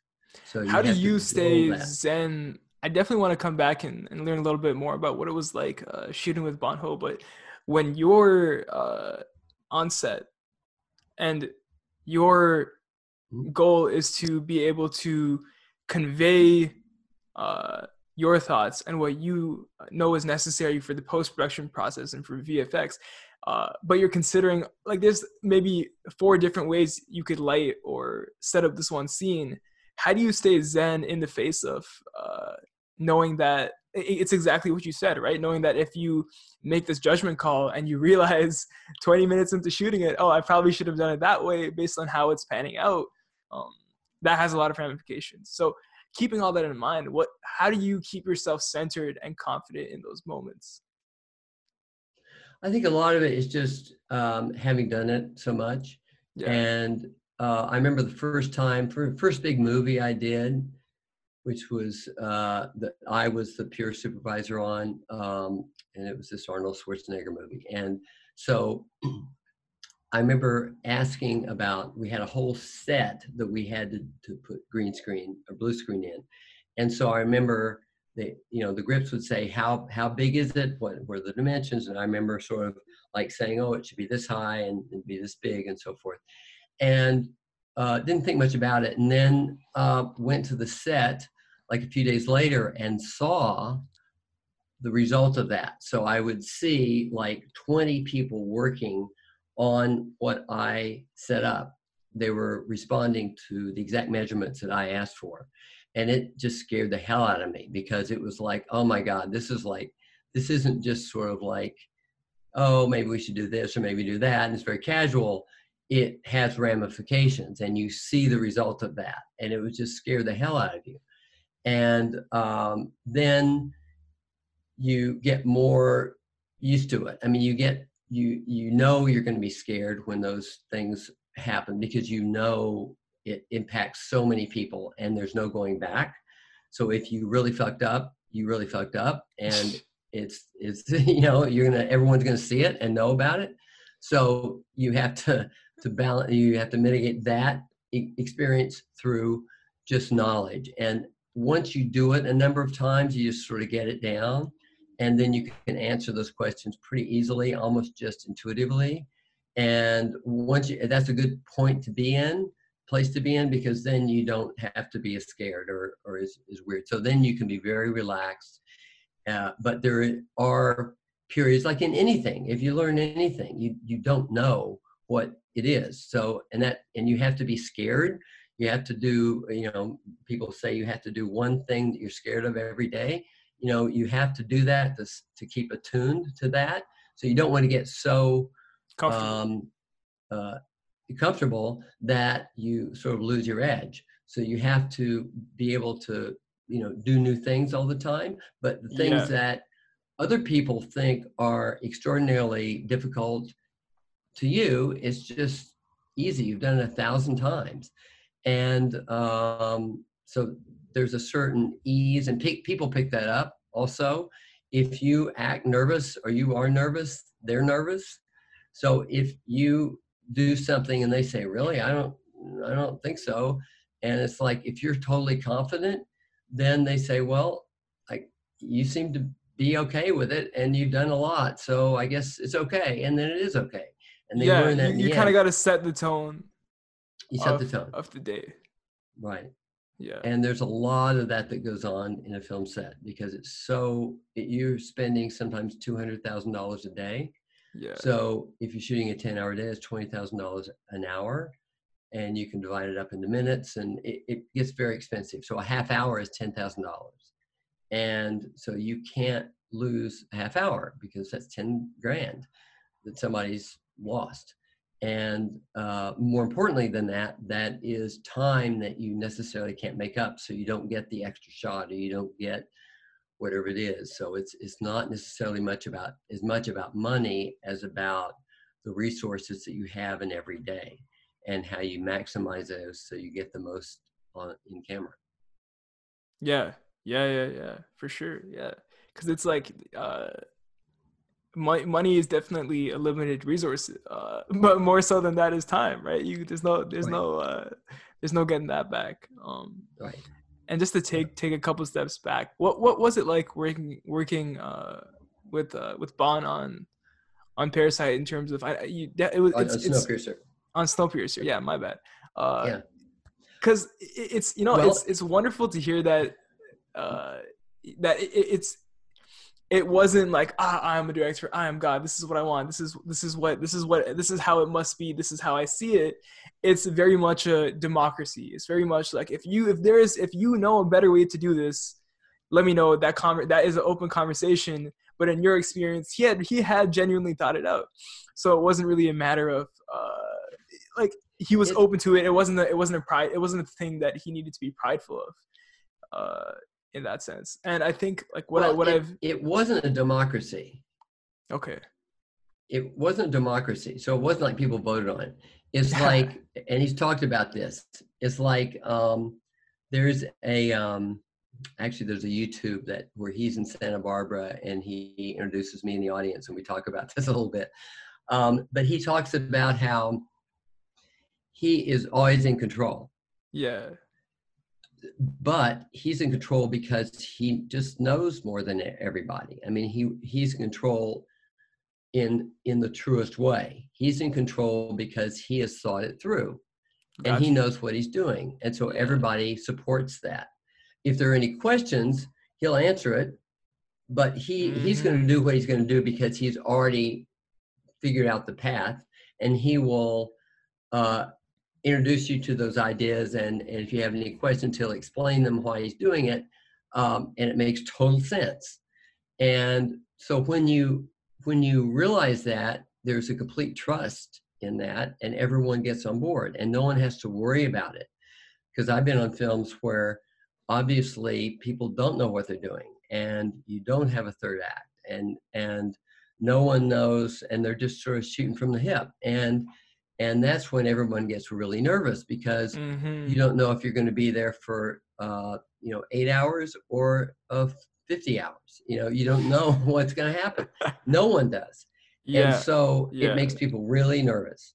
And so the thing about Bong is he just has such a handle on it. He can be open. He can be open. And that's something that I've been really fascinated with because I've worked with directors who are the opposite, where I'm the director, you're nothing, you just do what I say because I'm God. And usually when people say that, they're the direct opposite. And so they don't know what they're doing and they're very insecure. And certain political leaders have the same tendencies. And so, so I'm fascinated by people who have great leadership without trying or seemingly without trying. They know their stuff so much they get instant respect, and there's a huge openness about everything. I have that same experience with Ron Howard. I did a film, a series called Genius, and about Albert Einstein, and Ron Howard was the producer and also directed the pilot that I did with Ron, and he did the same thing. And so I remember one night we were having dinner and I was asking Ron about this very fact. It's like, I said, it's interesting that you command so much on the set, command so much respect, and are obviously in charge of the set. It's your set. There's no question about it. But you're so open and you empower people. How do you do that? And he said, well, I really understand story. I know how to tell a story. And I know that I don't know and there are 1,000 ways to tell a story. And I don't know all the 1,000 ways. So I'm always interested in what people have to say. And if you're really passionate about something, let me hear it, because maybe that's a better way to do it. And so I remember pitching him, I was doing the thought experiments for Einstein. And so I remember I had a pitch with Ron and sort of showed in different ways of doing it, and he really liked it a lot, and it was just very You're talking welcoming. about different ways of representing it visually through the VFX.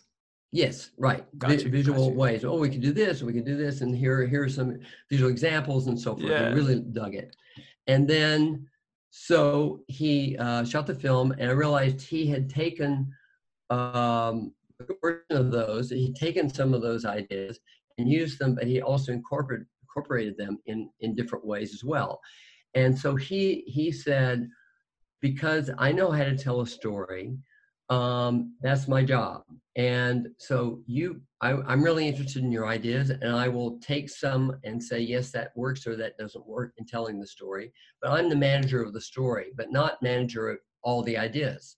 And Mm. so that creates this real welcoming and very much an openness to the set, and everyone feels very relaxed about it because they know Ron is really good at telling story. He knows how to do it. He's got it under control. He may not know every detail of everything, but he will always be able to make the right decision. And Uh-huh. so there's Uh-huh. an openness to that kind of leadership. What it sounds And like to me is that it comes down to having that trust that the people who are making the calls are making the calls from a place of knowledge and understanding, and not from a place of ego. So from a place of right, like I am the director, so I get to make this call. No, no, it's not from a place of authority in terms of like structure. It's from a place of I know where my strongest skill sets are. And right, based on my understanding of his strong skill set, he knew was his understanding of the story. So right.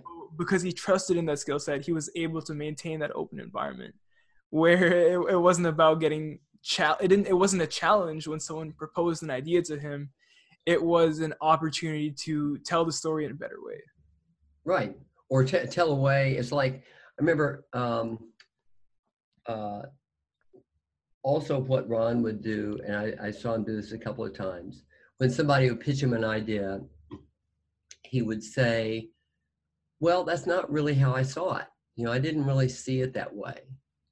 But I would like you to tell me how you think it fits in the story. And then Interesting. you would say that, and he would say, oh, that makes sense, or that doesn't make sense because of so forth. But Yeah, yeah. he would never say No. that is a shitty idea, that's Yeah, horrible. yeah, yeah, He would yeah. never say that. He would always turn it around, frame it a different way, and say, That's very I didn't interesting. think of it this way, but Yeah. why don't you tell me from my point of view how I would fit that into the story.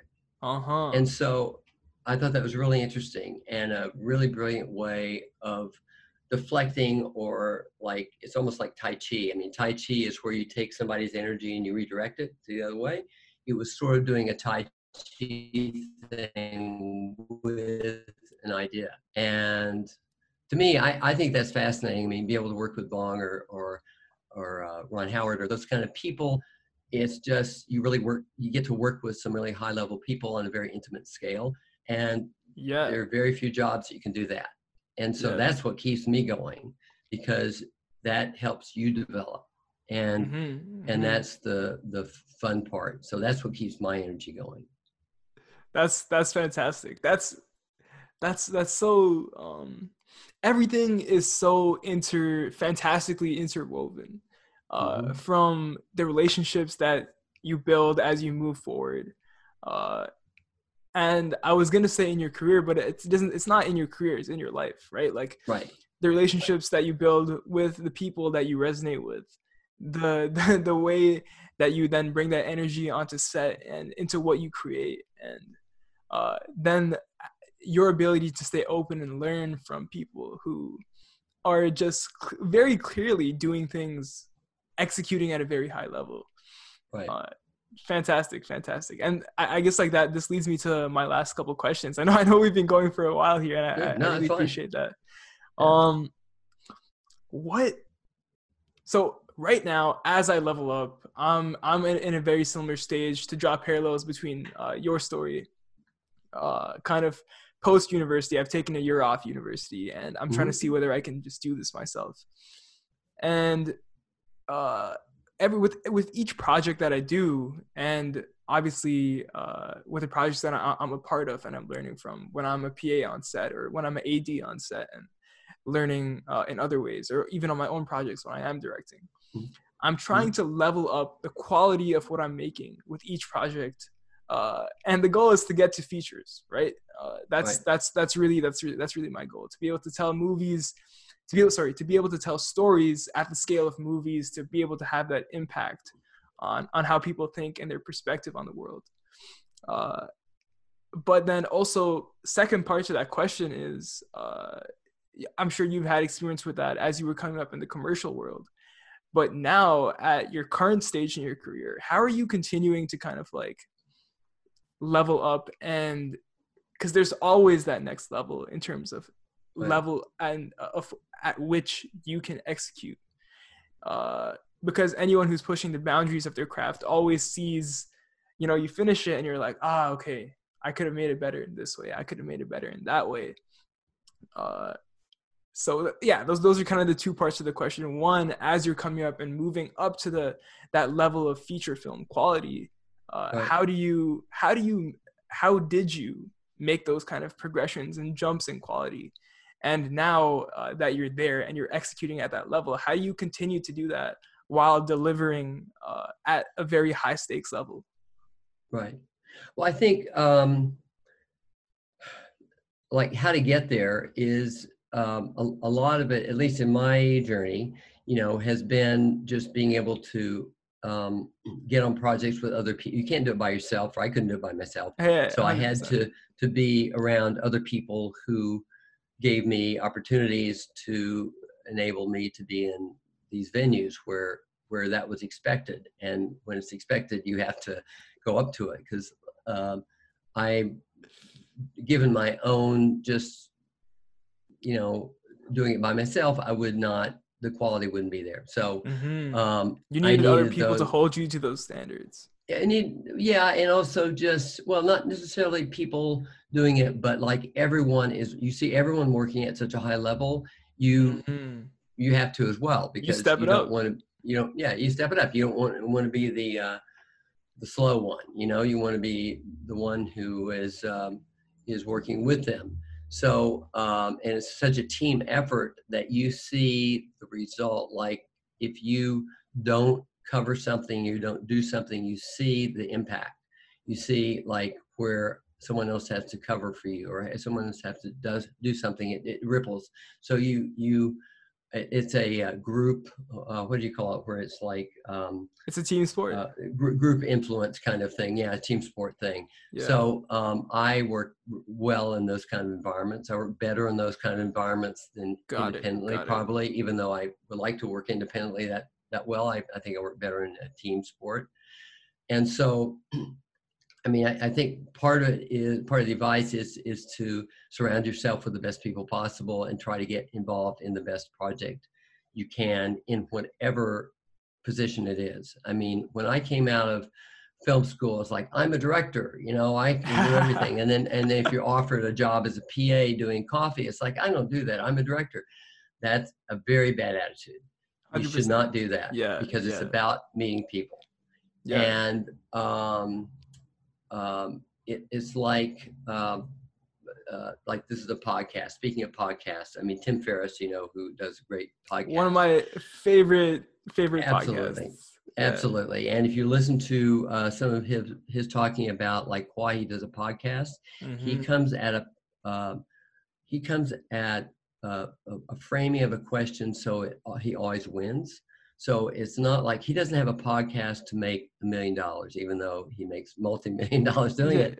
Yeah. He comes at it for two reasons. And one is to connect with other people, to have relationships and build a network of acquaintances and friends and people that and building your network, and also learning to ask better questions. That's it. And then, so he wins every time, whether one person sees it or 1 million people see it. He wins. He's coming from that point of view. So I try to do that in film as well. It's like I try to learn something every day, and I try to put myself in a position where I can sort of basically have the energy. I work a lot on energy management, like getting proper sleep and all that kind of stuff. Yeah, I noticed you had the Oura ring on there. I have the Oura ring. Yeah, there you go. And which is amazing. And doing that because they all connect together. So to me, it's fascinating just as a human development skills, trying to come, whether the film succeeds or not, it doesn't really matter. I mean, it does matter, but it's like I'm not wedged to that. I've had great experiences on films that just totally tanked. But the relationship of the people, and I just sort of like that system working into it, and it's a challenge every day. So to me, the work is an offshoot of that. The result is an offshoot of that. It's almost like podcasting. If you make $1 million, that's great. But Yeah. if you just do the work and just keep it to simple things that you can manage, then that you will get there. So I try to do that every day. Yeah, I like And I like that. I like that mindset, and that it very much is just a matter of sticking to your values, right? That's what it seems like. Right. Yeah. And in film, like if there's something you really want to do and style you want to pursue, as you know, you can do it. I mean, you just have so many abilities right now, not only broadcasting it as we're doing it right now, or to making it. I mean, incredible cameras that you can get for inexpensively. I mean, you can make a movie with your phone. I mean, you can do it very simply. So there's a lot of ways to tell a story, and everyone's doing that. And so if you tell a story and it's engaging, and if you sort of market it in interesting ways, you can get attention. But ultimately, like if you want to be in Hollywood and like a Hollywood quote, level position and in the highest field, there's a point where you have to break through. I mean, you have to get involved in those larger projects. And there are, the exemptions to that, of course. I mean, there are people who have made films on YouTube and that gets noticed, and then that gets you a contract, or it gets you to, like, I was talking to Robert Rodriguez a couple weeks ago, and Robert, is well known for doing amazing stuff. I mean, El Mariachi, he made for $5,000 and it sold at Sundance and started his career. And he's very much hands-on kind of guy. And so he is one of the people, I think, as a hero, that it was able to take very humble means and make a career out of it because it's just a great storyteller. And so if you're a great storyteller, it will come out. And do whatever you can to do that, or if you're a stylistic filmmaker or something like that, there are ways to build your chops. But also, I think it's important to sort of, on a political level, just sort of the way it works level, get hooked up with higher projects if you can, because you'll meet people that will help your work go further. So if you're doing great work and you happen to be on a film and there's a great director, and somehow and the chemistry is right and whatever, they say, hey, I've got this film, and they say, oh, look at that, that's Ethan's film, it's awesome, it's great. And that's a step, and that takes you one step further. So you've got to manage the opportunities with the work that you're doing. I mean, those are two separate things that have to merge somehow. Those two kind of variables, as you put it, that does really seem what it seems to be coming down to, because there are the opportunities for external projects that I'm seeing in front of me. And then there are the internal projects that I want to create that kind of shows the world, like, hey, this is what I'm trying to do. And I guess it's just finding a balance of building those relationships and putting your own work out there. And also I've seen this happen before, where people do it too early. So they go to somebody and say, hey, I got a film, you want to look at the film? And you're trying to sell it. And the immediate thing is, no, go away. Yeah. But if you build a relationship and it's more casual, and they know you on an entirely different level, you cannot ever be a salesperson. You can't be. You got to be who you are. It's got to be a genuine connection and a genuine relationship, and then somebody can see your work, and they know you, and then that can work. But it has to be very organic, and you can't be selling stuff to people. And it gets frustrating for some folks because that often takes time. Sometimes it doesn't take time, but I've seen it so many times where people try to force it. Mhm. And it's frustrating because sometimes it may take a long time and sometimes it may not. It's just a matter of getting the right opportunity, but also the person you're going to show work to, you've got to have a connection first. Once you have a connection, then they're interested in you, what your work is. The work doesn't supersede you. So you have Sounds to do great. that. So I'll send over some of my work right after this podcast. yeah, know each other. I like to see it, actually. I've never seen it. So now we know each other. But yeah. I mean, it's and true. honestly, It's that's why I was really, really excited to sit down and have this conversation with you, because sometimes before a podcast I'm a little bit nervous or this or that. But I really wasn't nervous to sit down and chat with you because when we did, so just for the listeners, I'll kind of share how we met.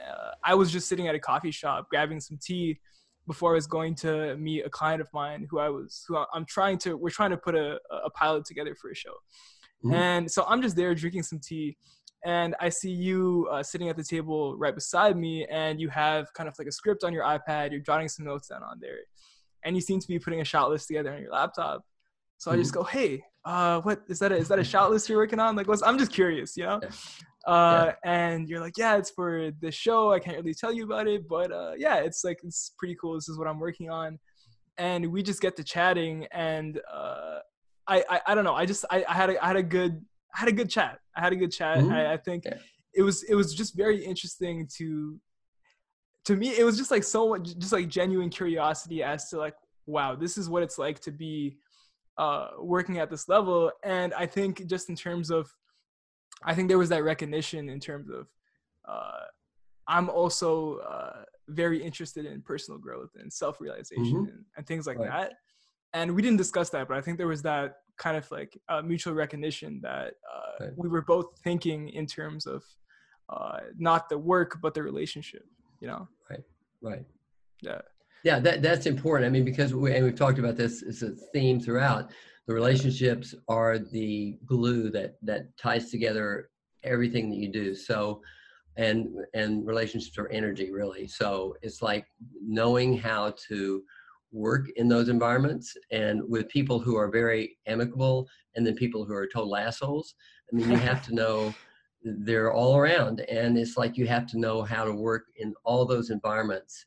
And to me, that's the fascinating part about it. It's just the human dynamics of it is more fascinating than even the movie.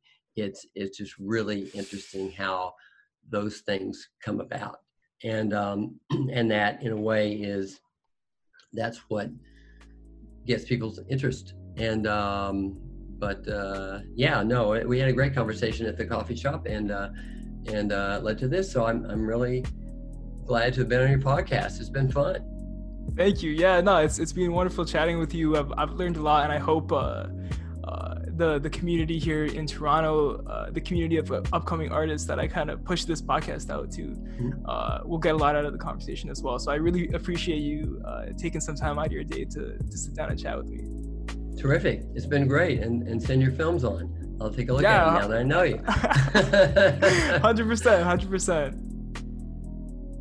Yeah, so that was a long one. And I think it was well worth it. Thank you, Eric, for just dropping gems on gems on gems. It was a great chat, and I learned a lot. And it's just fantastic to hear what someone else's story has been, especially someone so established. Because I think we're all on our own journeys, and all of our stories are going to be different, but there's overarching narratives that you can pull from the people who have walked this path before you, so you can get a sense of what it's going to take to get where you want to go, to build the lifestyle, the career that you want to build. And yeah, that's it for this week. Thank you for tuning in, and we'll be back in a couple weeks with some more fire. Not sure who the guest is going to be, but it'll be someone great. So I'll see you then.